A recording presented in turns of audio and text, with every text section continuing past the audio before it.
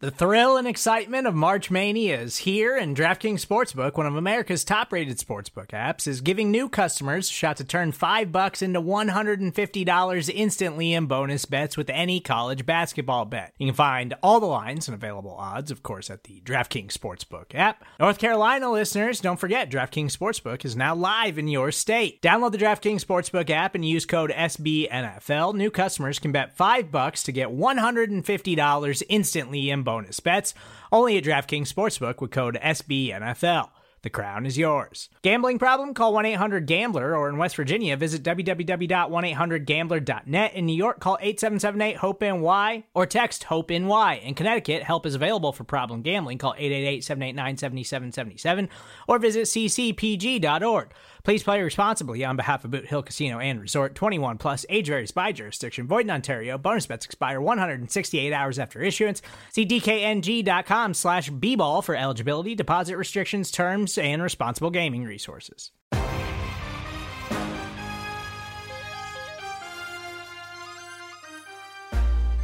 Yo, what is going on, Eagles fans, and welcome to a brand new podcast here on BGN Radio called the EPA Podcast. That is Eagles Player Analysis, led by myself, Victor Williams of thelibertyline.com. You can follow me on Twitter, Instagram, all that fun stuff at the Philly Pod. That's where you can find me, and joined by Shane Half of the Painted Lines. You can find him on Twitter at Shane. It's not even Shane. It's half and half _ TPL. I don't know what other platforms you're on, Shane. You'll have to brush us up on that stuff. But happy to start this new project with you. We'll be diving into all things X and O's on all things Eagles, and potentially joined by a third co-host down the road. But for now, you have me, Victor, and you have Shane, and we'll be keeping you guys informed on everything that's going on with the Philadelphia Eagles weekly, for you, brought to you by Bleeding Green Nation. Shane, put together that intro on the fly. How to sound? That sounded pretty good. I'm only on Twitter. I don't do the other social medias. I mean, I have a Facebook that I don't post on. I guess you could check out my YouTube, but I can't even give you like a channel link because it's under 100 subscribers. I just started it to put all 22 stuff on this season. So it's in my link tree on Twitter. Everything you want to find from me, it's in my link tree on Twitter. So go check it out there. Yeah, Linktree is the wave, man. If it's a nice consolidated hub that where everybody can find him. So yes, half and half _ TPL on Twitter. Go ahead and follow Shane. He's been doing a great job breaking things down as far as player analysis, film, all that fun stuff. If you're a nerd of the game, definitely well worth the follow. So now for the fun stuff. The Eagles remain the lone unbeaten team rather in the NFL at 6-0, and it feels so much better after we took it to the rival Dallas Cowboys. I don't care who was the quarterback. I don't care if it was Dak. I don't care if Romo came out of retirement. I don't care if it was Cooper Rush. I don't care if Ben DiNucci got signed again. The Eagles beat the Dallas Cowboys by a score of 26-17 to move to 6-0, heading into the bye week. And before we dive too deep into everything that happened in the game, Shane, just general takeaways, general reactions of how you even feel. Jalen Hurts beats Dallas for, I believe, the first time in his career. Granted, it's not Dak Prescott, but it is the first step in kind of conquering that demon, getting the monkey off his back. And the Eagles look like the team to beat in the NFC. What is just the initial reactions to taking down Dallas in Week 6? I think one of the biggest things, and we've known this for years, but just how important Lane Johnson is to the offense. I mean, the Eagles up 20-0 late in the second quarter. Obviously, they give up that field goal that sets up that kick return that sets up a field goal to make it 20-3 at half. But Lane Johnson going out with a concussion, the offense stalled out, right? They only gained 21 yards in their first two drives of the second half, and Dallas scored on both to make it 17-10. In the first half of that game, Micah Parsons had 0 QB pressures because Lane Johnson hasn't allowed a sack since like World War II. In the second half, he had 2 pressures in 5 pass rushing snaps. So Lane Johnson's just huge for the offense, but the Eagles are able to weather the storm and down Lane Johnson, a guy that we know is so important to the offense. They put up 26 points on a defense for the Cowboys that had not given up more than 1 touchdown in a game all season. So I think you walk away from this game and you feel good about the offense. You wish that they would be better in the second half, but you got to feel good about the offense overall, right? Yeah, there's not a lot of bad things you could say about the offense, especially in the second quarter. They're on pace to be the best second quarter team in football, NFL history, I believe. But to your point, if you would have told me that Micah Parsons and DeMarcus Lawrence, not that Lawrence has ever been all that successful to begin with, but if they combined for 0 sacks in this game, I would have told you were foolish, because the way Micah Parsons, he's on Defensive Player of the Year trajectory. I know it's early, but he's one of the best defenders in the game, and for him to be rendered useless by that Philadelphia offensive line that was almost not fully intact to begin this week. Mailata came in after missing the prior week, so it was good to see that.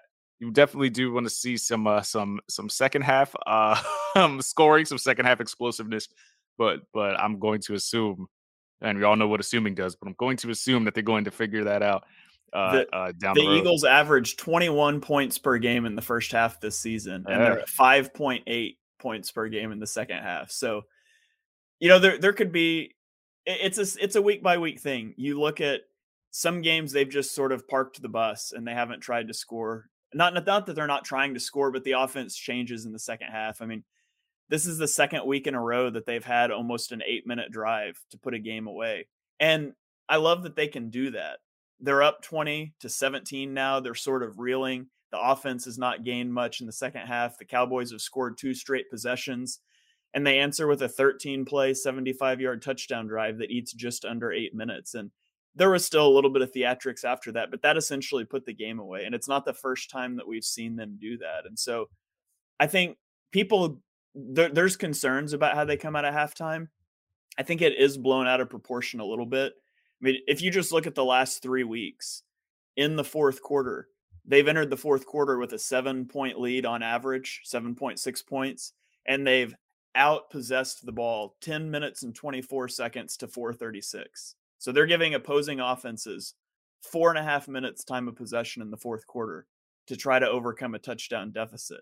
And they're not having a lot of possessions, thus not a lot of points. Now, there's some things to be concerned about. I would like for them to come out better in the third quarter.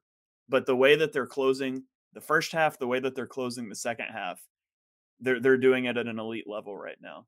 Yeah, so the Eagles were up 20-0 at one point, and then of course, Dallas closes it to 20-17, and then to your point, they go on that 13-play, 75-yard drive and chew up 7 minutes and 37 seconds on the clock. I mean, when you can do that, and that what makes the Eagles so dangerous, in my opinion, because they have so many facets on offense. They can kill you. They can still be dominant on the run when they choose to. But even if they can't be, they're playing a very good rush defense.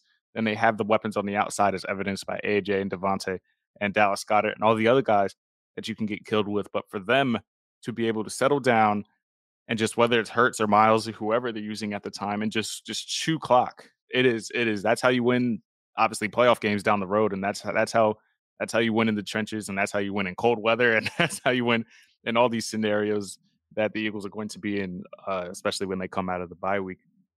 And you think about some of the other elite teams too in the NFL. Not that there's a lot. I mean, really, you have a clear top tier that's the maybe Chiefs. 4. I was only going to say 3: the Chiefs, the Bills, and the Eagles. Who do you have as the 4? Maybe Minnesota. I mean, we obviously beat them, but maybe, I guess you have to respect them at this point, even though we beat them. But they're 5-1, so you have to at least pay attention to them. Sure. But you think specifically about the Bills and the Chiefs, and that's who everybody's trying to catch up to. Right. Both of those teams really struggle to run the football. And we know, it's explosive plays, all of that. Running the ball doesn't matter, except it kind of does in today's NFL. I mean, 8 of the 14 winning quarterbacks this week threw for under 200 yards. Defenses are dropping 2 safeties deep. They're taking away explosive plays. And so sometimes you just need to be able to run the ball. If they're going to give you light boxes, which teams aren't even giving the Eagles light boxes, but if you're going to give a team a light box and they can't take advantage of it, that's where you see some of the inefficiencies for the Bills and the Chiefs. The Eagles don't have that problem. It makes them a more complete team, not necessarily a better team, but they're more complete in the aspect that they can take whatever you give them. They can be a vertical passing team. They can be a running team. They can be a quick game team. They can really do whatever they need to offensively, except beat the blitz. That's something they're gonna have to figure out how to do down the road. Hopefully, I do want to touch on Jalen Hurts for a second, because I know he started off hot and he was all in the MVP consideration, and he's still amongst the league leaders in several categories: passer rating, completion percentage, total yards. You know, if we combine all the yardage, all-purpose yards, he's third in the league, as well as his, I believe it's 12 touchdowns. Is it 6 rushing and 6 passing he has? I think to this point, so that's also third in the league. But I think the how do I word it? I think the what makes his team special is the fact that Jalen Hurts doesn't have to be this dominant quarterback in order for them to succeed, and he hasn't been these last few weeks. And it doesn't even feel like he hasn't been because the offense is so explosive on so many levels. What do you think?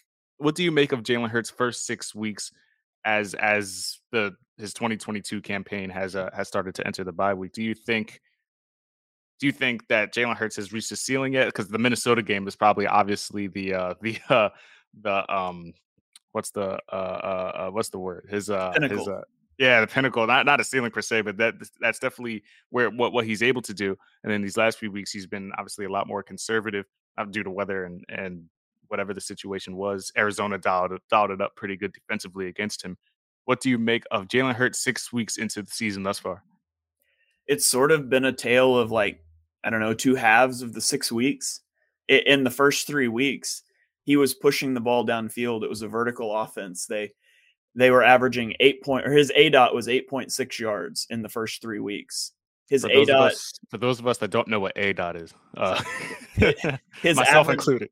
his average depth of target. So he was pushing the ball downfield. His average pass was traveling 8.6 yards downfield the first 3 weeks.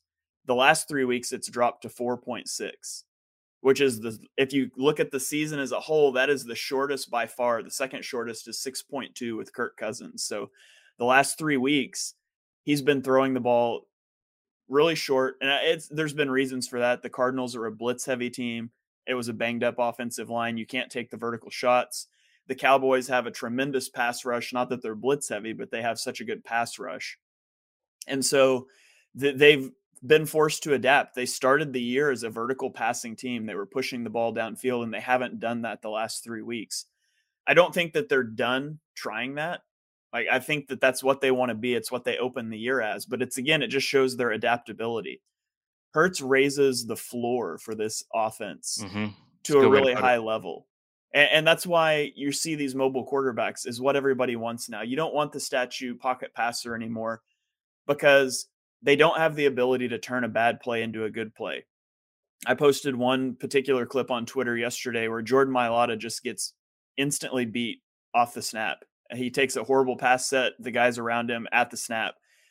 A normal quarterback that's coming from your blind side, you're going to take a sack. They were in the shotgun. That's all of a sudden you go from 1st and 10 to 2nd and 18.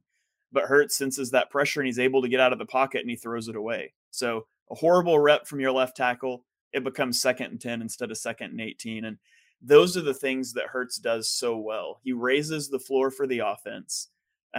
His legs are such a huge asset, even when he's not running the ball a lot. You saw against the Jaguars that they consistently just negated heavy box counts by making Hurts responsible for someone in the run. Leave the defensive end unblocked, and Hurts is responsible for reading him out. You do it in the passing game. They do it with the blitz game. And, I would like to see them have some better answers to the blitz than, hey, Jalen, bail us out. And I hope that's coming. I feel like I saw the beginnings of that in the Dallas game. But he's exceeded my expectations for this year. This is a player that's consistently gotten better over the course of his career. And I thought he was probably nearing that ceiling last year, and he's taken a big leap this offseason. So it's great to see. Yeah, I think the most important stat of them all of Jalen Hurts is just the 2 turnovers that he has this season. And granted, I think they were both off the hands of receivers. I remember the one, I think it was Gainwell. I don't recall the other one. But combined fumbles, combined interceptions, just 2 turnovers for Jalen Hurts, and taking care of the football goes a long way. And I know that people like to coincide that with game managers and whatnot. Just don't lose us the game. But Jalen Hurts does a very good job of taking care of the football, and I've been impressed with what I see myself as a guy who wanted to see what Jalen Hurts could be in 2022 and not be so quick to ship him out the door. With each passing week, I'm more and more certain that the Eagles are going to find some other plans with those first round picks, whether it's Brian Burns, whatever the pipe dream is going to be. I think as each week goes by, it's really hard to see the Eagles not moving forward with Jalen Hurts, at least for the next maybe short term future. I don't know, about 10 plus years. But as far as the immediate future, I think Jalen Hurts is going to at least be in Philadelphia. To flip on the young players on the defensive side, I know we are strong, we have strong opinions on what's going on along the defensive line. There was much outrage made about Jordan Davis's snap count in the beginning of the season. I haven't seen the updated ones yet this week, but we do see we're starting to see inklings of more and more Jordan Davis. I know they aren't using him in certain fronts, and they're trying to use him in different scenarios. You probably know more than I do about alignments and when Jordan Davis is being used. But what do you make of the defensive rotation? Fletcher Cox is looking gassed at times, as much highlighted by the clip you you put out. This man is watching Zeke just run by him. I don't know if he just doesn't have the energy to dive anymore, or I don't know what it is. But what do you make of the defensive front and the rotations that we're seeing with Davis, Hargrave, and Cox, and not a lot of Milton Williams chatter this year? He was a guy I really thought was going to step up, and I'm not hearing his name too often. What's going on there? Yeah, it's a surreal feeling. I tweeted that clip and then I went to go do some math tutoring for a family. And I came back and that clip had blown up, had like 50,000 Oh views. man, any clip that shows somebody not giving effort in Philadelphia, it's gonna go. Just ask me about the AJ not tackling on that pick six. Yeah. Yeah. And then I had like a bunch of Eagles fans in the comments mad at me. It's like, yeah, but y'all lost. And I was like, first of all, I'm not a member of the Cowboys organization. Second of all, it's not even who I cover. I'm talking about the Eagles. Yeah. But yeah. Dive into what that clip was supposed to highlight for those of us that just thought you were slandering the team. Not me personally, for the people that thought you just wanted to slander Fletcher Cox. What did that play highlight, and how is it rectified moving forward? Yeah, so the clip, it's the Zeke Elliott touchdown. They're down in the red zone. Cox is lined up. I believe he was a one tech on the play. I'd have to pull it up again. He might have been the three, whatever. He's lined up as a defensive tackle in one of their 4-man fronts, and he gets pushed like 10, 12 yards by Terrence Steele, totally washed out of the lane. Now, people were asking, Avonte Maddox like runs right across it and saying he has no awareness, but he was playing man coverage on a receiver that was running that little scrape route under the formation, just like AJ Brown did twice in this game. So Maddox isn't in the run fit. Kevon Wallace does a horrible job of filling the hole, but you're just not used to seeing Fletcher Cox get pushed 10 to 12 yards like that. And it wasn't even Zach Martin. Which that's what people would say. He didn't have a great game. He was up against Zach Martin, but this was Terrence Steele that did that to him. And Steele's been a decent player for them, but he shouldn't be doing that to Fletcher Cox. Cox has played, he's played 70+% of the snaps 3 weeks in a row.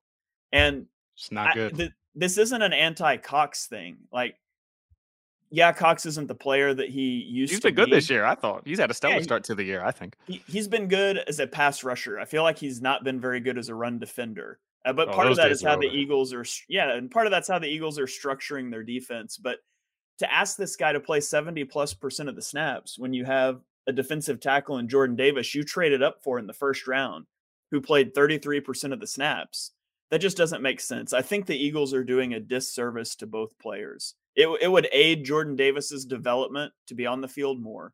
And you're going to get a better version of Fletcher Cox when you're not asking him to play 70+% of the snaps. He's played more snaps, a higher percentage of the last 3 weeks than he did over the course of the entire season last year. He's a year older. You can't do that. So I think, look at how they're handling Brandon Graham. Brandon Graham's playing like 40% of the snaps, and he's playing at a really high level. I think Cox can do that if they will let him do that. Yeah, I think the depth there is also factors into it. And we didn't expect Jordan Davis to obviously be starting by this point, but we do expect him to start to inch more into the defense as the season goes on. The Eagles defense with Jordan Davis off the field allows 5.94 yards per carry. With Jordan Davis on the field, 3.92 yards per carry allowed. Now you can chalk that up to early downs, situations, whatever the situation is, but that tells me that Jordan Davis should probably be on the field for first and second down and then force them into third and longs and then try your hand there. One of the problems with that though is how the Eagles are deploying Davis. So you've seen, they have the 5-man fronts and then the 4-man fronts. And odd fronts, even fronts. They're only allowing Jordan Davis to play in odd fronts. He's played exclusively as the zero tech, the nose tackle in those 5-man fronts lined up on the center. When they go to their 4-man fronts, I don't think he's taken a snap on the field in a 4-man front this season. And I don't know I don't know why they're doing that. It doesn't make sense to me. He's perfectly capable of being a one tech. So that's in the A gap between the center and the guard in those 4-man fronts. But it's becoming the coverage, the personnel, it just doesn't work, because what the Cowboys did on Sunday night is they looked and said, is Jordan Davis on the field? And if Jordan Davis was on the field, they spread the formation out. And now you're in this 5-man front and it doesn't work like that. They need to be more flexible. So in the second half, Jordan Davis played 12 snaps. The Cowboys threw the ball on 8 of those 12 snaps, and they went 7 of 8 for 79 yards and a touchdown. And I think you're going to see teams start to do that. If Davis is on the field, we know they're in a 5-man front. We're just going to spread the field and get the ball out fast. And you can do that. And so they need to allow him. I hope it's something that they address over the bye week. It made sense early on, give the rookie an easy on-ramp, but it's time to start building out his role on the team. Yeah, they definitely gotta figure out what's going on along that front, because, like you said, in a guy in Jordan Davis, you used the first round resource on a guy that you traded up for and tried to steal him from Baltimore. He's gonna have to be more of a force, and he does well in the snaps that he plays in. And obviously, you can't have Cox a la Chip Kelly days gassed on plays that matter, and maybe Zeke doesn't score on that situation. So I think Gannon is going to have to figure that out. I do want to talk about the secondary, but since Gannon did just naturally come up in conversation, I'm trying to recall your stance on Jonathan Gannon, especially prior to the season. Your opinions on how his defense has been. Obviously, very stingy on defense. Personnel has a lot to do with that. We'll get into that next. But what has your perception been on Jonathan Gannon heading into the bye week? Is he a guy that still has some things to figure out, or is he doing what he was, touted to do with his 2 deep zone schemes? Going into the season, I thought he was the biggest question mark on the team, a bigger question mark than Jalen Hurts even. Just because, I didn't know. I wasn't impressed last year, but he didn't have, let's be honest, he didn't have the most talent on his roster last year. Week 1, I did not like what I saw, the way that they played the Lions. Of course, it turns out the Lions offense is better than we thought. I thought he's done a pretty good job. There's times that I get frustrated with some of the things that he does, but overall, I think it's sort of just dialing in what works. They know some of the things that work. It's just fine tuning. Like I said, I would like to see a little less predictability in terms of their fronts. I really like how they've handled coverage. They play a lot of match zone coverage, so they pass off a lot of routes. You saw that become a little bit of an issue when Avonte Maddox went out, and all of a sudden you had Josiah Scott in. And I think you saw it become a little bit of an issue when you saw Chauncey go out on Sunday night and you saw Kayvon Wallace come in.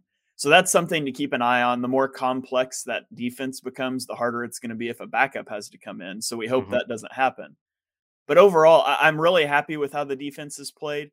If you look at like the DVOA rankings, they're really highly ranked, but they are like 28th in variance. And so that's something to keep an eye on. They're very turnover reliant, which is good that they're getting turnovers, but we know turnovers are largely luck based. And so if those turnovers start to dry up, then we see what the defense looks like in those situations. But they've struggled against the run. I think they've done so by design, because you would rather give up run plays than pass plays. And so overall, I've been encouraged. I think the pass rush is a lot better than people have given it credit for too. I've seen a lot of slander on my timeline this week of people saying the pass rush isn't getting home and all those things. I thought the pass rush has been pretty good this year.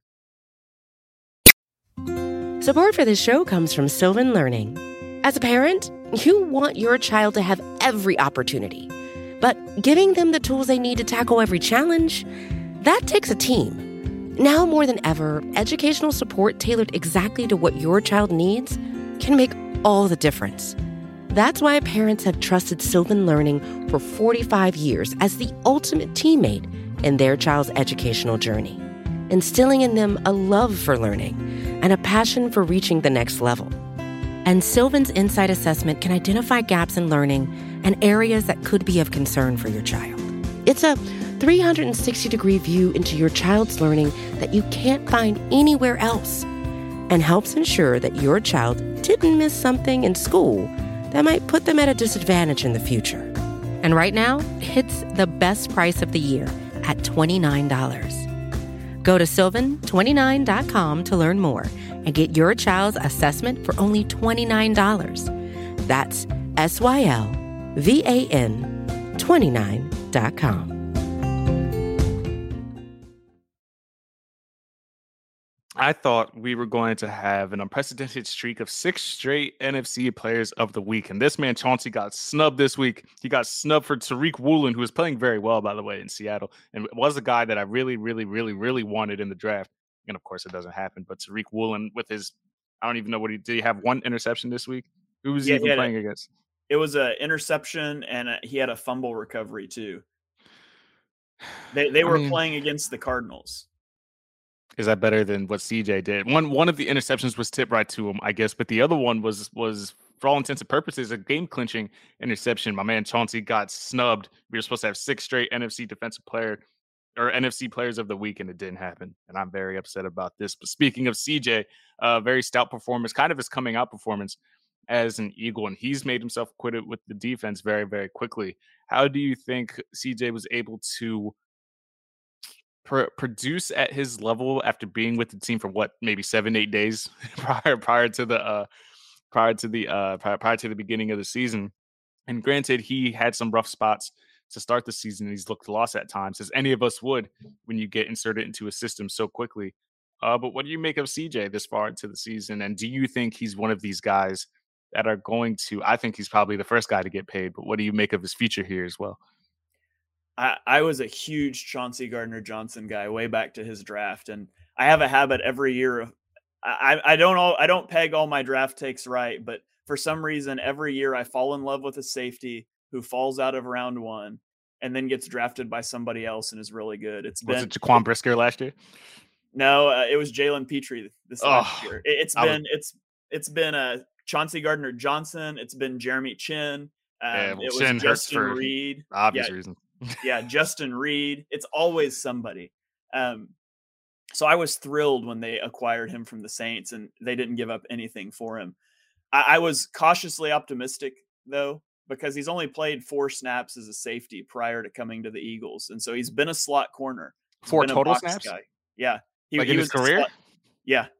In New Orleans, he never played deep safety. It was always in the slot or it was always like a linebacker. He never thought he was back there a little bit more than that. Yeah, he wants to reinvent himself as a safety because safeties get paid more than he's doing it. Box defenders. Yeah, you saw what these boys are getting paid. I would too. Forget this nickel money. Who wants that? Exactly. And his agent is going to be thrilled with those 2 interceptions because it doesn't matter that one of them was tipped and the other one was dramatically underthrown. He's going to pull out the chart and he's going to say, hey, he had 2 interceptions from deep safety in one game. Pay this man. I think, and I feel like I've been on an island a little bit here with this because everybody's been enamored with him. And I love him being on the roster. I think he's struggled early in the year. I think so too. He's not been the best tackler. He's never been the best tackler. He will mix it up with you, but he's never been the best tackler.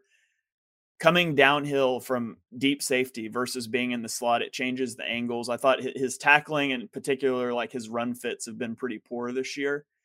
And he's struggled in coverage some as well. Now, nowhere near as badly as like Kevon Wallace did. You could see a huge he shouldn't even be on the field. I'm surprised he made the roster, to be honest. I thought Kevon was a cut casualty. How is he still here?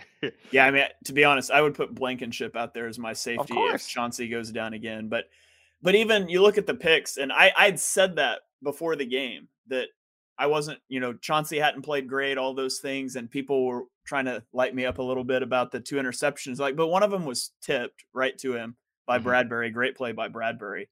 The other one, Brandon Graham gets pressure on Cooper Rush. He hits him as he's unloading the ball. Thank God for Brandon Graham because that's a touchdown. That was wide open, running down the sideline. If he's maybe Rush misses the throw anyways, but if he's able to step into that and hit that throw, that's a touchdown. Chauncey got bailed out by the pressure. Now, he made a fantastic play to track that ball, lay out with the injured hand. I love all of that, but I love him. And that's part of what makes me so excited for the defense too, is I don't think he's played particularly great, but I think he's got the athletic traits that as the instincts start to catch up with him learning a new position. I don't think this defense is in its final form. I think Chauncey will get a lot better as the season goes on. And if he does that, the Eagles should absolutely pay him and keep him here long-term. Yeah, Chauncey, I think I'm in agreement with you that I think you've struggled in certain spots this year. There's definitely some plays you can highlight that he's trailing, that he's not not all there on the defense. So I definitely in agreement with you there. Speaking of, you mentioned Bradbury, another guy who might be playing the best football of his career, and that's including his Pro Bowl season. If you encounter that with Darius Slay, now PFF has different stats. Obviously, I don't know if PFF is gospel to some people, but Bradbury and Darius Slay against Dallas was 13 targets, 4 catches allowed. I had PFF has 3, but that's neither here or there. 4 forced incompletions, 1 interception, and of course a 12.7 passer rating allowed. Now, we all knew how great Darius Slay was. He's still doing it at 31. Cornerbacks typically fall off a cliff when you get into your 30s, so I don't know how Slay is still mixing it up with the best receivers in the league. And then you have James Bradbury, who everyone thought was cooked, leaving Giants. I tried to tell people that Patrick Graham had him in a scheme that didn't play to any of his strengths, and that's why he allowed the most yards of his career. But Giants fans obviously weren't trying to hear that. And now he is playing at a Pro Bowl level in Philadelphia and is probably going to earn himself a very lucrative contract next offseason. Is this duo the best cornerback duo in Philly since Lito and Sheldon, and maybe even since Troy Vincent and Bobby Taylor, for those people that are older than us? Yeah, I mean, it's got to be. The secondary has been such an issue for the Eagles for so long, and it feels like they finally got it right. And I'm really high on Avonte Maddox, too. You throw him in there. Like, I think the Eagles have the best corner trio in the NFL, hands down, in my opinion. They're playing at such a high level. And Bradbury, out of the 3, Bradbury, I think, has had the best year so far. He's been so impressive. I think so, too. Yeah. And when we signed him, you hoped that it would be a competent corner, too, so you can keep, you wanted him to be Steven Nelson, maybe a little better version of Steven Nelson. Yeah, a little better than competent CB2, and we're getting all-pro CB2, and it's just incredible. And that's what gives the Eagles so much flexibility on their defense is they've got 2 guys, 3 if you throw Maddox in certain situations in the slot that can lock players down. I'm so sad that Avonte Maddox missed the Cardinals game because I really wanted to see him on Brown and on Rondale Moore when they put them in the slot. I thought it would have made a huge impact on the defense, but they've got such versatility in what they can do, and it all starts with Bradbury coming in this offseason and being such a good pickup for them. James Bradbury thus far in the year after 6 games, he's only allowing a 41% completion percentage when targeted, 8 yards per completion, has allowed 0 touchdowns, and QBs have a 30.3 passer rating when targeting Bradbury. So when Slay takes away the best receiver, people have no choice but to pass to James Bradbury, and we all see what happens when you do that. And I think they're pretty even in even targets now. It's getting to the point where people are like, maybe we have to throw it Slay because we can't do it against Bradbury either. And it's a really, really good problem to have on the defensive side. And the only part that makes me sad to think about moving forward is like, how are we going to keep all these guys? Because there is a long, long list of free agents of guys 1-year deals and guys that are on expiring deals that the Eagles are going to have to figure out how to pay. And Howie is a cap wizard, as we all know, but I don't know how he's going to figure it out on this one. So Shane, I will run you down the list of the players that matter that we could look to potentially pay, and then we'll discuss who most likely stays and who most likely will be too expensive and who the Eagles just probably won't even look to retain. Ready for that? All right, let's do it. All right, so first on the list, obviously at age 33, is Fletcher Cox. He was brought back on that 1 year. I think it was $14 million, and that raised a lot of outrage. So we have that. Javon Hargrave is also on an expiring contract at 30 years old. James Bradbury on a 1-year deal. Isaac Seumalo, offensive lineman, is slated to be a free agent. Andre Dillard, as we all know, people are expecting they were expecting him to trade him, but now it's a good thing they kept him around. Kaiser White, very, very good this year so far for the Eagles. TJ Edwards, Boston Scott, Zach Pascal, Miles Sanders, Gardner Johnson, obviously on the expiring contract, didn't get paid in New Orleans, looks to make big money as a safety in Philadelphia, and that's why he came here, and he's doing just that as of now. Gardner Minshew is gone after next year, so backup quarterback. We'll have to figure that out. Hopefully they don't draft one in the second round. And then Marcus Epps at safety. So there's a lot of holes to figure out. And if they win a Super Bowl, I mean, some people might take some pay cuts, but I don't know about all those guys. So can you imagine what the discourse in Philly is going to be like if they haven't extended Jalen Hurts yet and they draft a day 2 quarterback?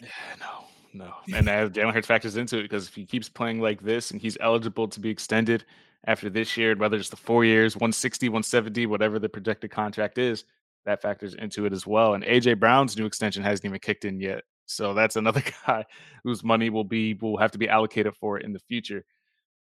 So of that list, Shane, I'll give you mine, and then I'll let you. I only know of 3 guys as of right now. And if I had to guess, I think they keep Chauncey Gardner-Johnson. I think that's a mid-year exception because I think they had some type of pre-trade agreement where, hey, if you prove us right, we'll be happy to pay you. So I think he's top of the priority list. I think Kaiser White probably walks because Nakobe Dean is obviously in the chamber waiting. And as good as Kaiser White is, I'm not sure if they keep him around because him and Dean kind of do similar things. And then I think Bradbury is just going to be outside of the price range. He's going to make top cornerback money next year. And I know he's older, but he's proving this year that he's still very much a top 10 corner in this league. Now, people will look at him being CB2 on this defense, but he's also proven that he can mix it up with the top guys as well.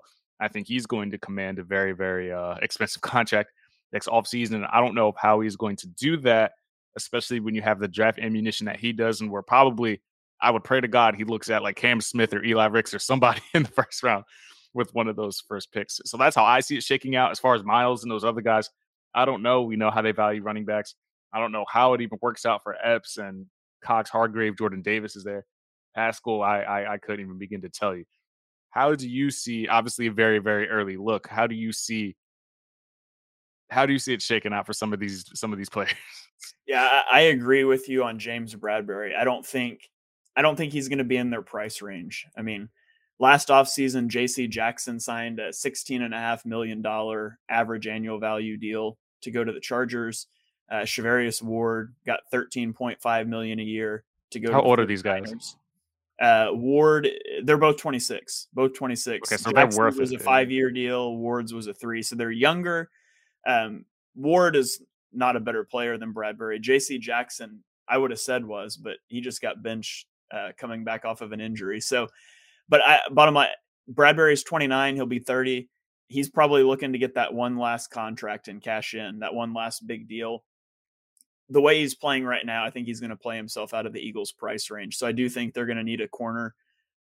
Fortunately, that Saints pick is looking pretty good right now. They might have a top 5 pick to go spend on a corner or a pass rusher. So I think Bradbury is probably gone next year. They're looking for a new CB2. With that, I think they'll keep Chauncey Gardner-Johnson. Like you said, they have not traditionally valued safety enough to draft it or to pay it other than Malcolm Jenkins. But he is the same. He's not the same player. He's the same type of player and how you can use him, though. They haven't used him that way because it's a different guy running the defense. But I agree with you. I think Bradbury's gone. I think Chauncey stays.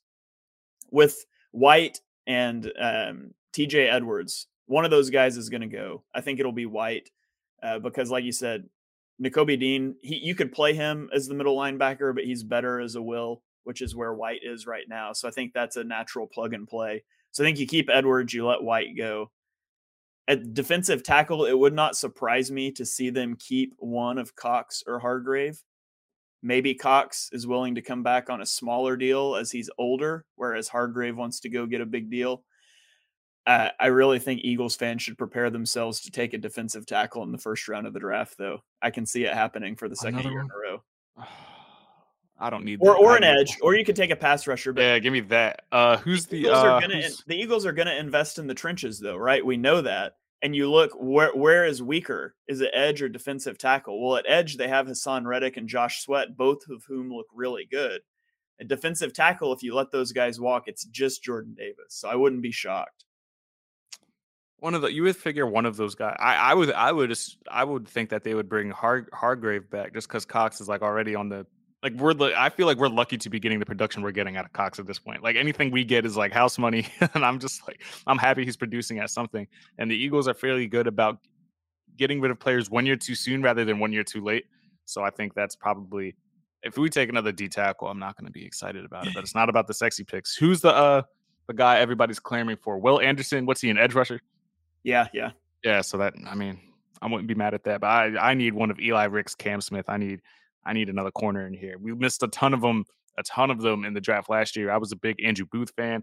You see what Sauce Gardner was always the pipe dream, but you see the stuff he's doing, and you really need to get a young corner in here because as good as Bradbury and Slay are, they are in their 30s, and it's not going to be fun when they fall. The cliff, the falling off a cliff, the decline does come in your 30s, at some point. And thankfully, it hasn't been 6 weeks into the season thus far. So we'll keep an eye on that, and we'll also keep an eye on where that Saints pick falls. I believe it's top 5 right now. Top 6. Yeah, I think it's 6 right now, and they're not looking good. No, they're not.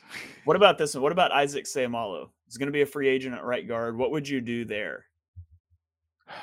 Well, you can't put Driscoll there because he seems to be the next man up. He's versatile, but he's more of a tackle. I would think. Dillard's probably gone. You can't. Who's the next? Is Sua Opeta like the next guard up? Is that him? Yeah, you can't do that. I think right now, Jack Driscoll is the backup at right guard, right tackle. Oh, maybe at left tackle. Dillard probably takes that back now that he's back. I don't know. I don't think Seumalo is going to command a big contract, and I think they like him. So I would like to bring him back. If they don't, I think they would probably plug Driscoll in as the starting right guard and draft a tackle that can be your swing tackle and maybe an eventual replacement for Lane Johnson down the road. So I can see it maybe playing out that way if they don't bring him back. Yeah, and they typically, if they're going to pay anybody, it's typically the O lineman, and I don't see Seumalo going out and getting this crazy multi-year contract. So that's a good point as well. Speaking of Lane Johnson, the bye week did come at a good time. What's the concussion protocol? So thankfully the bye week showed up, and he should be ready to go. Is Houston? Did he officially have a concussion? I know he was removed under the concussion protocol. Yeah, I don't know what he has now. I just assumed he was in the protocol. I have no idea what he is now. But the way the NFL is, you tap your head on the ground as a concussion, thanks to Tua. So they got to get him out of there. They got to figure it out. But he should be good to go for Houston's the first. No, it's not Houston. Pittsburgh, right? Yeah, it's Pittsburgh and then Houston. Houston on Thursday night, and then it's another kind of mini bye week there. So man, I don't know when the Eagles lose their next game. It might be, I think, the first opportunity. Obviously, injuries and stuff happens, but it might be a Sunday night game against Green Bay. I think it's the first opportunity they might have to lose a game, and if it's not that, Green Bay, who just lost to the Giants and the Jets, and maybe the Giants are next. Yeah, but I mean, it's Aaron Rodgers at the end of the day. Yeah. And that's a team that you would think would figure it out. Let's play a game here. I'm going to read through the Eagles' schedule. You tell me win or loss. Yeah. So we've got Week 8 at home against Pittsburgh. Yeah, it's a win. Doesn't even matter who the quarterback is. Pickett's banged up, right? But Trubisky, I don't care who it is. They're winning that game. Yeah. Okay, so Thursday night at Houston. Yes, they're winning that game. Davis Mills, right? Yep, Davis Mills. Then we go. We host Washington. Unfortunately, Carson Wentz won't be playing. It'll be Taylor Heineke. Hey, Taylor's better. No, I'm kidding. We should win that game, regardless of who. Sam Howell might get the job by then, but it should be. We should win that game. Then you go at Indianapolis. That's a win. They're horrible. So that's 10-0 right now, and they should be 10-0. Yeah. Yeah, and so you look at the schedule. Like the Eagles are going to be favored in every game the rest of the way. They don't play a team. Yeah, I think so. I mean, barring something happening, but they should be favored in every game moving forward. Maybe one of the Giants games if the Giants are still winning, but I still can't believe what the Giants are doing. Like, they're not a talented football team. They've just got an extraordinary coach right now, and the gimmicks are working for them. You have to assume that evens out at some point, but I think it's very possible that the NFC East is going to have 3 teams in the playoffs. Yeah, and Lamar Jackson is serving them the win, like literally on a platter. Like he's handing the Giants the win. Is the way that's happening. And man, what is it? Christmas Eve, and the Eagles might have the division. Well, maybe not the division locked up by then, because Christmas Eve is Dallas, right? Yes, Christmas Eve is Dallas, and then Week 17 is the Saints. Week 18 is the Giants. Well, they're incentivized. They're incentivized to play good against the Saints for the draft pick, obviously. So even if they have it wrapped up, the starters probably play for the draft pick. And then who's the final week? The Giants. Maybe playoff implications for the Giants. I doubt for the Eagles by then. So man, yeah, I hate. By the way, this is a soapbox of mine. I hate how the NFL does their scheduling. Why do the Eagles play the Giants twice in like 5 weeks? Yeah. It's terrible scheduling. Just you play your 3 division games weeks 1 through 3 and week 16 through 18. It'd be so simple, spread it out. I want to play the Giants now. I don't want to wait to play them until December and then play them again in January. I hate that. Yeah, they should spread out the division games a little more, because Washington has a pretty big gap. What was it, week 3, and we don't see them again until week, whatever is it, 12, 11, 12. Yeah, they need to they need to figure out that. But everybody's complaining about the Eagles and their schedule and all of this and that. Hey, you beat the teams that are in front of you, and we beat up on the bad teams, and we've actually looked impressive. Like the Arizona, that's a gutty win. Arizona was a gutsy win. Jacksonville in the rain and the weather. I think the good thing, we'll wrap up on this. I think the good thing about this Eagles team is that they've won all of their 6 wins, in my opinion, have come in different formats. Whether it's been offensive explosions, standout defensive performances like we saw against Washington. You did it in the rain and in inclement weather. You did it when you got punched in the mouth against can't remember. They fell down 2 scores. Jacksonville, right? Jaguars, you got punched in the mouth in Jacksonville. You did it on the road against a good Cardinals team. They proved that they can win no matter what the circumstance is. It's not like they're winning the same way every single game. They're throwing different stuff and they're adapting, and they just continue to win. And we got a lot to thank to Coach of the Year candidate, Coach of the Year odds-on favorite right now, Nick Sirianni. So, man. Yeah. I was told by people that he was going to be a disaster because of his press conference. Seems like a long time ago, doesn't it? Yeah, it wasn't great. It wasn't a great press conference. It wasn't good. You know? Matt LaFleur also had a very bad press conference, but maybe sometimes you get behind a mic and things just don't go well. And hopefully our listeners don't think that about this podcast. As podcasters, I think we could relate to that. But that about to wrap up this first iteration of the Eagles Player Analysis podcast right here on BGN Radio. Be sure to subscribe on all platforms if you're not already. Apple iTunes, Spotify, Stitcher.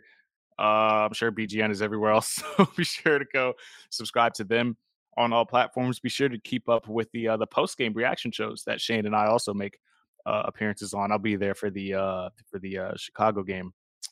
So Shane was in for the last one. So be sure to keep tabs on that. Shane, where can the people find you? What are your projects? Anything coming up regarding the Eagles? I know it's bye week, so we have to keep ourselves busy. So give me a follow on Twitter at @halfandhalf_TPL. In my link tree, it links out to my Chalk Talk podcast, which is a entire NFL show. It focuses on the Eagles the first 20 minutes or so, but we talk about all the games there.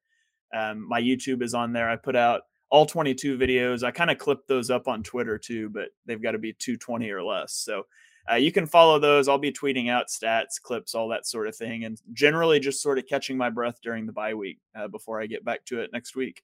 Yeah, man, you're a much more busier guy as far as real life is concerned than I am. So the way that you balance it all is commendable because you got family and the whole bit. I'm just here just on the grind every day. You can follow me, guys, on Twitter at the Philly Pod, Instagram, TikTok, all that fun stuff. As well, you can subscribe to my podcast at the Philly Pod. I'll be recording that immediately following this. You'll probably hear some similar things as you did on this podcast, but some fun stuff goes on that show as well. Be sure to go ahead and subscribe to that show. Follow all my coverage on the libertyline.com as well. Shane, do you still write for the Painted Lines, or is that just like a podcast strictly thing for you now? Yeah, it's like 99% podcast. I will put out an article every once in a while about like some special something, like how should the Eagles, what's their salary cap look like, and I'll kind of run all the numbers and stuff. But yeah, it's like 99% podcasting now. Sounds good. So be sure to go listen to Chalk Talk, all those things. But from myself, Victor Williams, and Shane Half, we'll catch you guys next week right here on the EPA podcast on Bleeding Green Nation. We'll catch you guys next time.